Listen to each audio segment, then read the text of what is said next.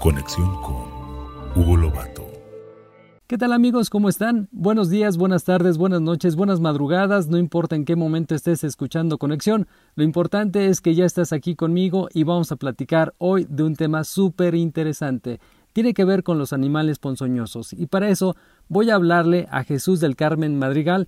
Él es jefe del Centro de Información y Asistencia Toxicológica en el Hospital Juárez de México. Así que te pido que te quedes porque se va a poner interesante la charla.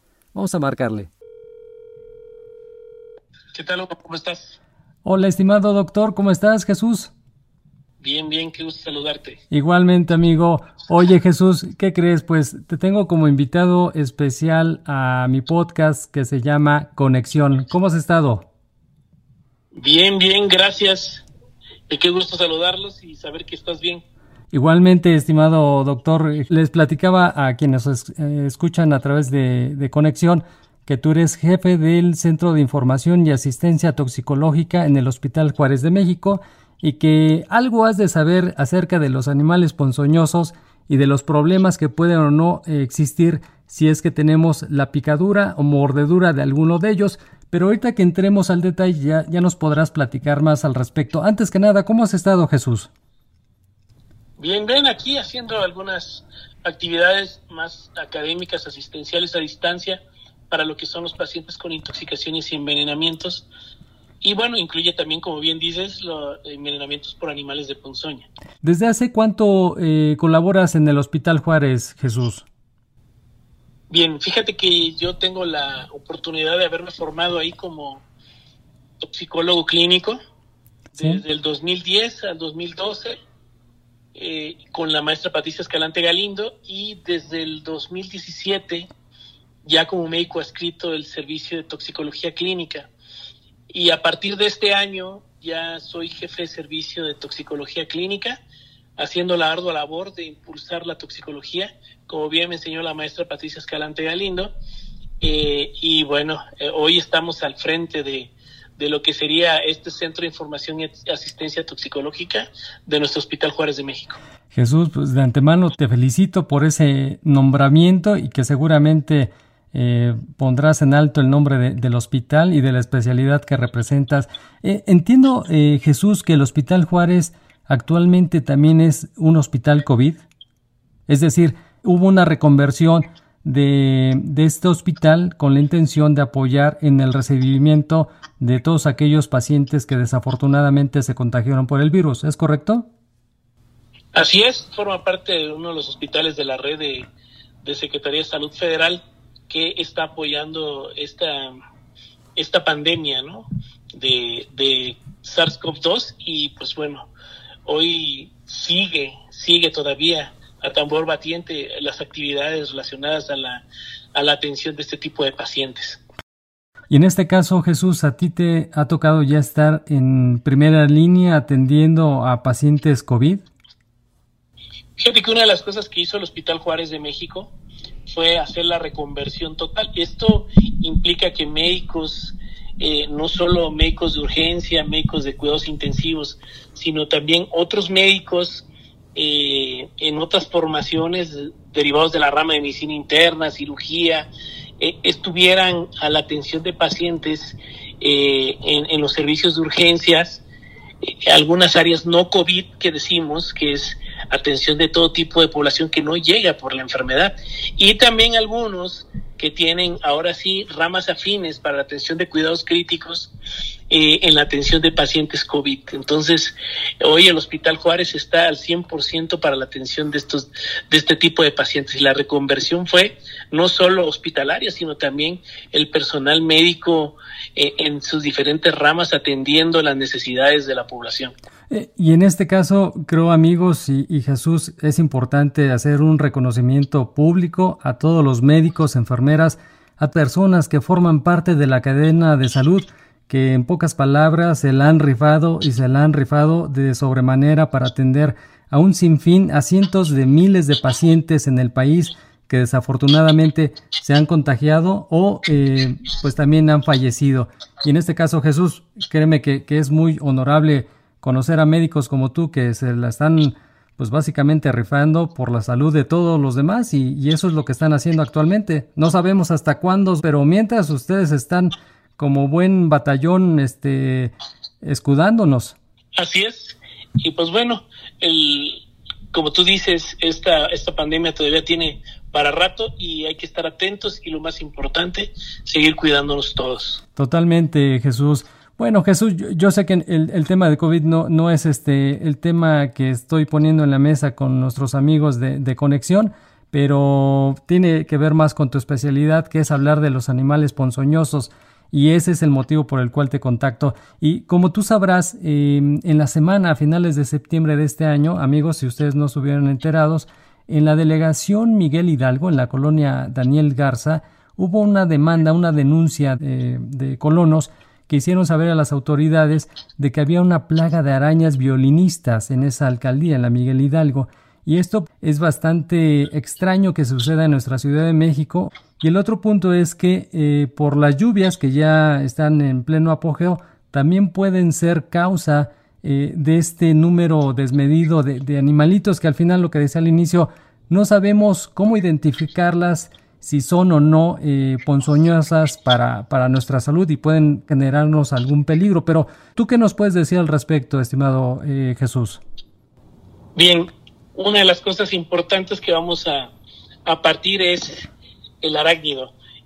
Miren, existen decenas o centenas de arácnidos en nuestro país, de las cuales solo 2 son de importancia médica.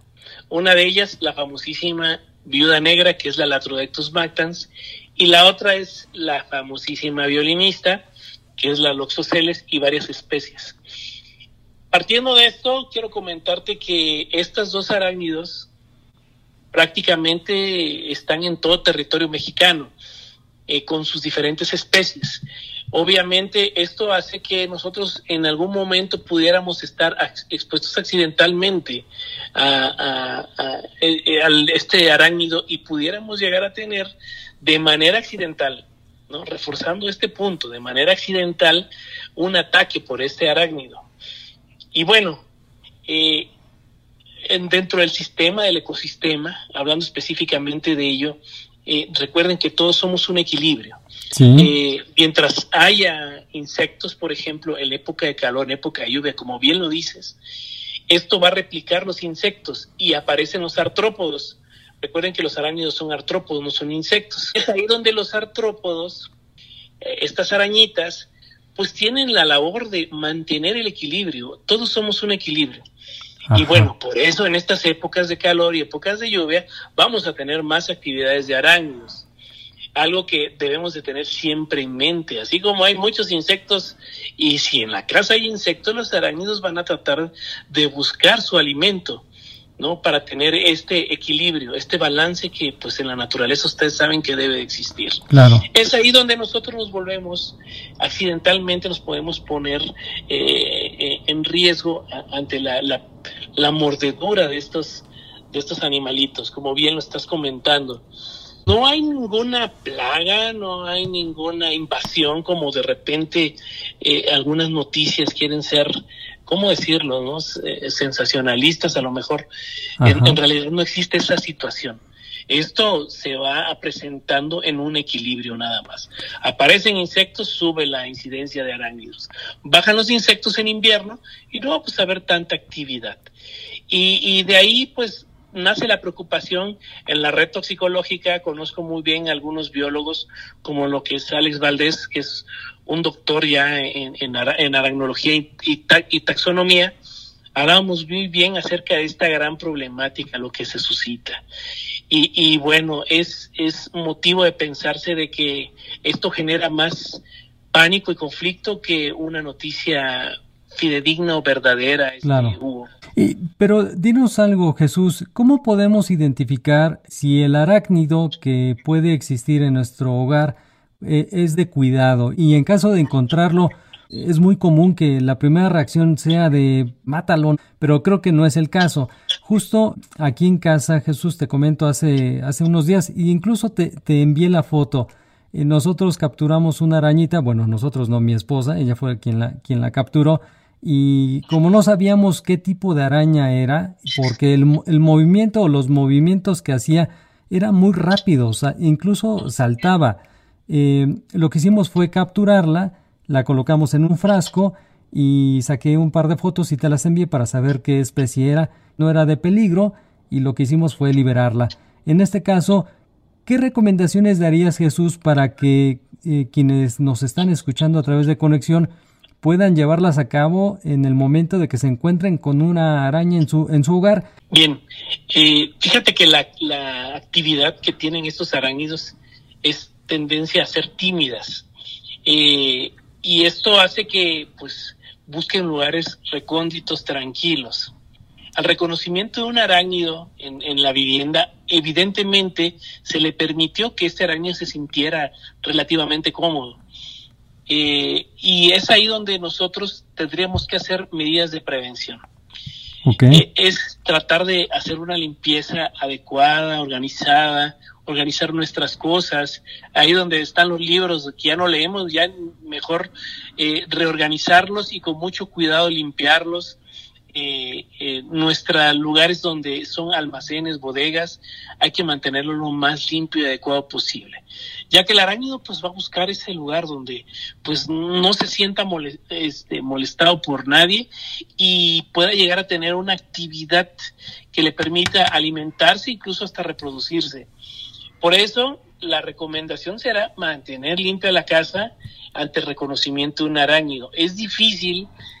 Sí, para un aracnólogo es difícil a veces llevar un estudio y definir, ¿sabes qué? Este es un arácnido de estas características. Bueno, para ellos no es difícil, pues. Uh-huh. Pero para nosotros iba a ser complicado porque no tenemos una especialidad en biología y menos en aracnología. Claro. Entonces, la presencia de una araña en la vivienda significa que hay que pasar la escoba al recogedor, limpiar adecuadamente, organizar, y estos arañitas, esos animalitos pueden estar fuera de la casa. De repente tú te das cuenta que hay insectos, ya entra una mosca, un mosquito, y pues eso implica que hay que alejar estos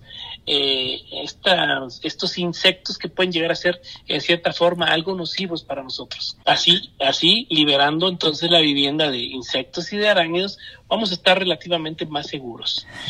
Esta sería la recomendación.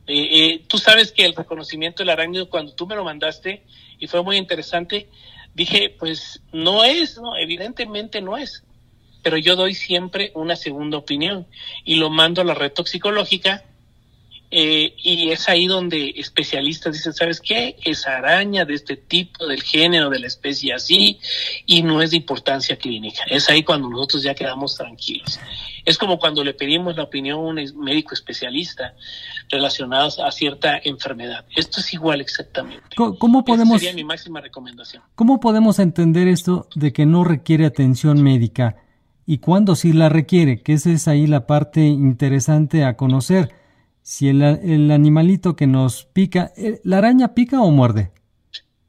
Ok, bueno, la araña muerde. La araña muerde. Una especie de mandíbulas que es ahí donde presenta la mordida y puede llegar a inocular veneno. Que este veneno puede ser tóxico en algunas ocasiones, pero en el caso de ciertas arañas como la violinista, que es la más conocida y entiendo la más peligrosa, ¿correcto? Bien, respecto a las dos tienen riesgo para la salud. La famosísima viuda negra y la famosísima violinista. Uh-huh. Y se le ha dado mucho mala fama a la violinista últimamente, pero las dos llegan a tener repercusiones clínicas que deben de ser importancia en cuanto a lo que es la evaluación médica y manejo y seguimiento por parte de médicos especializados. Sí, se le ha hecho mala reputación a ambas arañitas. Sí, exacto, pero bueno, al final es esto entre que el miedo a la aracnofobia, noticias más alarmantes que tranquilizantes, esto hace que se presente este fenómeno. No digo, porque es importante también aclarar, no digo que no se le dé ahora sí la importancia al tema de arácnidos y de la repercusión clínica, pero al final de cuentas, esto es un mecanismo accidental. La araña no busca agredir al ser humano y de manera accidental se puede presentar esta situación, como una mordedura de serpiente. Es un accidente el que nosotros estemos y entremos en contacto con la serpiente y la serpiente se sienta agredida y nos muerda y nos inocule el veneno. Este es el proceso de accidente. Fíjate que México es el país número 1 en reporte de alacranismo a nivel mundial. Y esto guarda relación por la diversidad de este tipo de especies. Uh-huh. Dicen que el 36% de la población de territorio nacional, la población estará expuesta a este tipo de...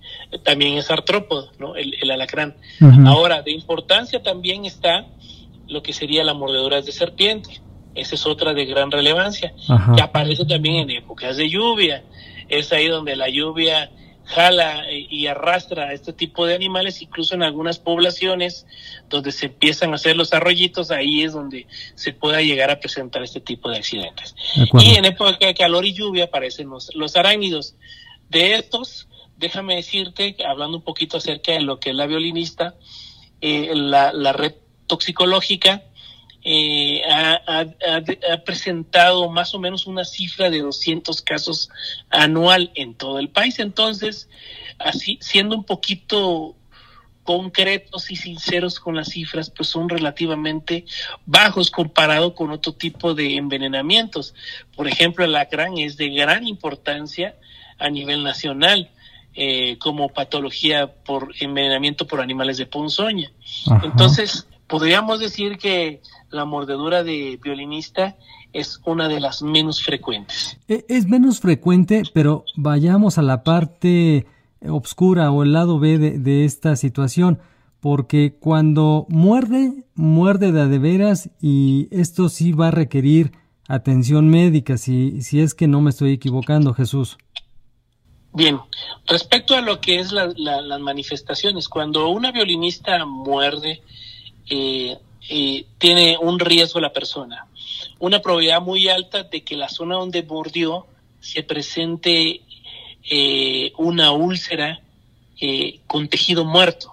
Ajá. Vamos a considerarlo de esta forma. Okay. Una úlcera de un tamaño relativamente, de un tamaño relativo en importancia, y es ahí donde el personal de la salud tiene que darle seguimiento para que esta lesión o no se presente si utilizamos terapia de antídoto, porque hay antídoto, uh-huh, o si ya tiene una evolución pues relativamente avanzada, darle medidas de curación para que esta úlcera tenga un pronóstico o una evolución favorable a la cura.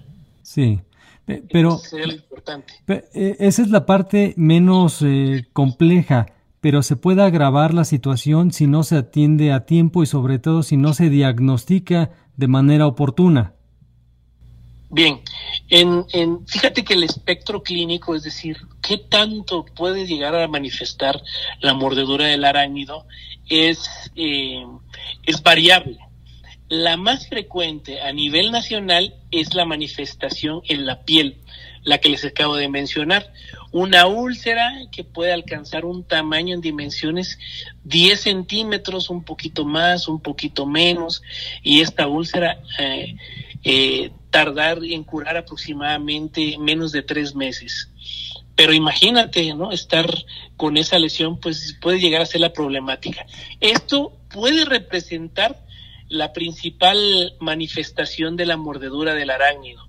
Existe una alteración que puede llegar a afectar otros órganos, que es la gran minoría, que pudiéramos, qué bueno que se presenta en una minoría, ya que puede afectar la sangre, la coagulación y la función del riñón.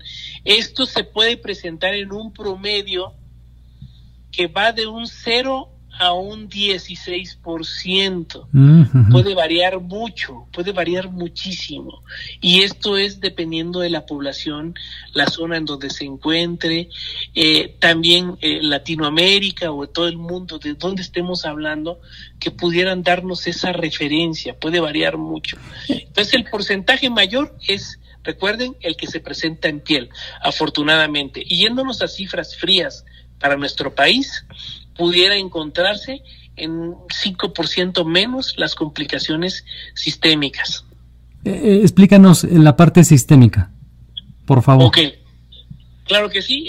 Los pacientes cuando son mordidos por esta araña, a veces el veneno entra a la sangre y puede llegar a alterarnos la función de los riñones, nos puede llegar también a disminuir lo que es la concentración de la hemoglobina en la sangre, es decir, nos ponemos anémicos y también pueden afectar la coagulación.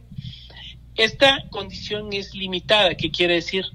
Que al paso de la primera semana, un poquito más o un poquito menos, la enfermedad se autolimita. El detalle es que el cuerpo aguante, dependiendo enfermedades, edad del paciente, y algunas otras condicionantes que puedan agravar esta entidad o esta condición de enfermedad. Entonces, eso es muy importante considerarlo, pero recordar que es la minoría. Yo voy a poner una cifra promedio que es de 5%, puede variar un poco más, hasta el doble, o puede variar un poquito menos.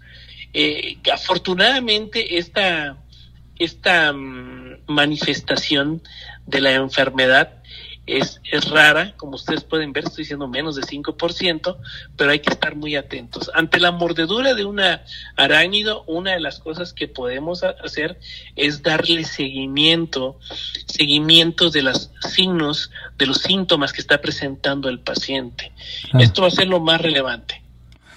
Jesús, también aquí la parte importante es que, según dicen, el dolor que provoca ya cuando el arácnido pues dejó su ponzoña o bueno la toxina en nuestro organismo, el dolor es sumamente alto. ¿Esto es cierto? O sea, ¿sí nos pone a temblar el hecho de que llegue ese momento tan traumático? Mire, el punto acá es de que en dolor es de mayor miedo la mordedura de la viuda negra que de la violinista. Supongamos que el de la viuda negra pudiera darme una intensidad si tuviéramos que calificar el dolor, sí, hasta 10, sería de 8 de 10 hasta 10 de 10 de la viuda negra. Okay. Pero de la Loxoceles pudiera estar entre el límite del 6 y el 8. Entonces es de moderada a gran intensidad, lo que la mayoría de los autores a nivel mundial refieren. Esto es importante decirlo porque la experiencia siempre debe de ir pegado a lo que dicen la mayoría de los autores en el mundo para que tengamos una buena referencia de lo que verdaderamente se está suscitando, ¿no? Claro. Y en este caso, ¿cuáles serían tus recomendaciones que podemos seguir y llevarlos a cabo al pie de la letra para prevenir y también para controlar en caso de que se dé el accidente? ¿Qué es lo primero que se tiene que hacer ante una emergencia de este tipo? Bien, una de las cosas importantes hay que pues guardar la calma. La verdad es que este tipo de envenenamientos nos permite actuar nos da esa oportunidad de actuar de manera sistematizada, es decir, no es de que de hoy para mañana voy a estar con una extremidad totalmente de tejido de piel muerta y cosas así, que a veces es el miedo que vemos, porque ustedes pongan en el internet mordedura por violinista y van a salir lesiones que, les voy a decir algo, no corresponden en muchas de las ocasiones a este tipo de envenenamiento. Entonces te genera más miedo que otra cosa. Si se pudiera reconocer al arácnido o si se pudieran contactar con la red toxicológica, y así lo encuentran en internet como Red Tox, o si se pudieran comunicar con nosotros al Centro de Información y Atención Toxicológica del Hospital Juárez de México, nosotros podríamos apoyarlos en asesorías de manera inmediata. Okay. Algunas medidas que no se deben de considerar, no se pongan nada, por ejemplo, ponerse ajo, ponerse sustancias que al final pueden irritar más y empeorar o agravar la situación. Muy bien. Ya al entrar en contacto con nosotros, ya daríamos algún seguimiento muy especializado. Incluso damos seguimiento por días a los pacientes. Tú fuiste un caso. Sí, así es. Bueno, mi hija. En este mes. Sí, mi hija tuvo un piquete, no sabíamos de qué fue, o mordedura, y por eso me atreví a recurrir a ti, estimado Jesús, para que nos dieras ese asesoramiento, y créanme, amigos, que fue de gran alivio, porque al no saber qué es lo que le había picado o mordido a mi hija, pues no sabes cómo reaccionar e intentas quizá recurrir al automedicamento, que eso obviamente no es válido, siempre hay que estar acompañado de la recomendación médica, pero creo que lo que hacen ustedes ahí, Jesús, es bien importante. Si nos compartes algún correo, algún punto de contacto antes de concluir, te lo voy a agradecer. Dinos algo, Jesús, ¿cómo es la araña violinista y cómo es la araña la viuda negra? Bien, fíjate, la viuda negra es una araña que tiene un color negro brillante, carbón. Uh-huh. Y es la famosísima araña de Spider-Man, ¿no? Okay. Un abdomen muy grande y un cuerpecito muy pequeño, relativamente patona, de unas dimensiones, no sé, promedio de 2 a 4 centímetros, sí, más o menos, que es la araña hembra, que es la de mayor riesgo.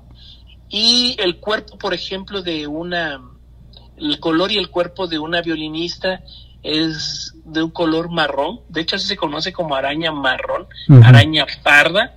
Okay. El cuerpo llega a tener una dimensión como de 1.5 centímetros, 1,5 centímetros máximo, con las patitas extendidas.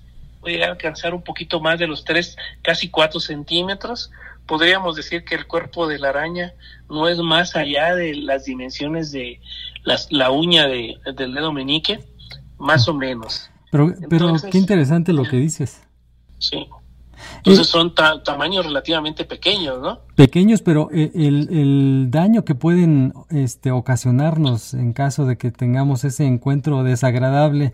Me causó cierta curiosidad lo que comentaste de que la hembra de la viuda negra tiene mayor peligro. Sí, de hecho es... ¿Por qué razón? Es más grande que el macho.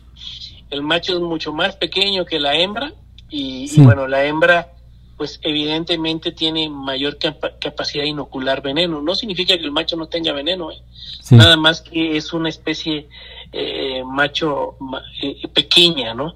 De hecho se conoce así la viuda negra porque pues ahora sí, después de tener la actividad de reproducción, ella mata al macho, ¿no? El macho trata de tener que ahora sí copular con la hembra. Ajá. Ocurre eso y la hembra lo caza y lo mata. Ándale, ahora sí que acaba mal, paga todas las que hizo. Así es, ¿no? Casi sería como casarse. Yeah. Bueno, ahí ya cada quien tendrá su propia experiencia. Sí, oye, Jesús, por último, y esto con la intención de que nuestros amigos en Conexión puedan tener un punto de conexión justamente contigo y el Hospital Juárez, donde tú eres jefe del Centro de Información y Asistencia Toxicológica, ¿dónde pueden contactarte en caso de que tengan dudas de la especie o en caso de que tengan un encuentro desafortunado con este tipo de animales ponzoñosos? Bien, te podría dejar el número, ahí te va, es el Centro de Información y Atención Toxicológica del Hospital Juárez. Tenemos un número directo, ¿sí?, que es el 55 ¿sí?, 57 47 75 16. A ver. Ahí recibimos llamadas para intoxicaciones y envenenamientos. Perfecto. Bueno, amigos, nuevamente repito el número: 55 57 47 75 16.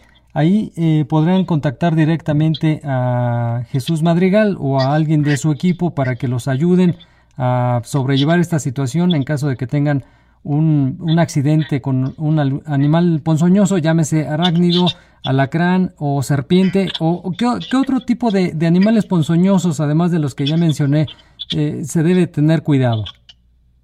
Nosotros recibimos recibimos llamadas de diferentes partes del país en donde nos piden asesoría para envenenamientos por animales marinos. A ver, me picó un erizo, tuve contacto con ese animal, comí tal alimento y tuve tal reacción, porque hablamos no solo de envenenamientos por animales, sino también de intoxicaciones. Entonces es ahí donde nosotros podemos apoyar para toda clase de situaciones relacionadas a esta rama de la medicina, ¿sale? Entonces, perfecto.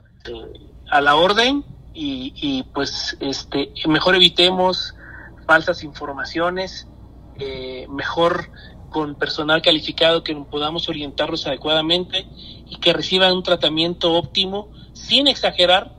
Claro. Y le podríamos dar seguimiento a distancia, y más hoy con la pandemia de COVID se ha vuelto una moda darle seguimiento a algo que se define como telemedicina. Sí, que bueno, esto va tomando auge en nuestro país, que aquí también vale la pena comentar, Jesús, que no todo lo que circula en redes sociales, en YouTube, es verídico, son las llamadas fake news. Entonces tengan cuidado de la información con la que se encuentran, verifiquen que es fidedigna y que es de buena fuente, y con ello poder pues dar respuesta a esas dudas que ustedes tengan. Pero ya tienen ustedes el teléfono de Jesús Madrigal, así que no duden en contactarlo y que seguramente responderá con alguna solución a su problema de este tipo de los animales ponzoñosos. Te agradezco muchísimo el tiempo.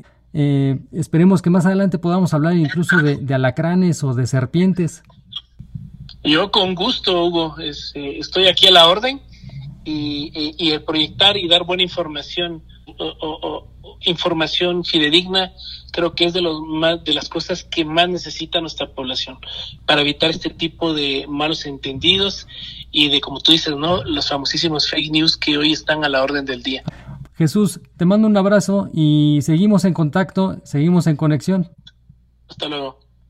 Bueno, amigos, pues un invitado de lujo, un conocido, un amigo, una buena persona y aparte experto en el tema de animales ponzoñosos. Qué mejor que platicarlo con él. Espero que esta información les haya sido de utilidad, y en caso de que tengan o alguien que conozcan llegue a tener una situación como la que ya hemos platicado en este episodio de Conexión, pues ya saben cómo contactarlo. Él está en el número 55 57 47 75 16 en el Hospital Juárez de México. Y bueno, con esto llegamos a nuestro fin de este episodio. Me dará mucho gusto nuevamente estar en el siguiente con un tema nuevo, un tema diferente, probablemente alguna historia que queramos contar, pero estaremos nuevamente al pie del cañón. Les mando un fuerte abrazo y sobre todo sigan usando el cubrebocas, no bajen la guardia, cuídense mucho. Hasta luego. En Instagram nos encuentras como En Conexión Estamos.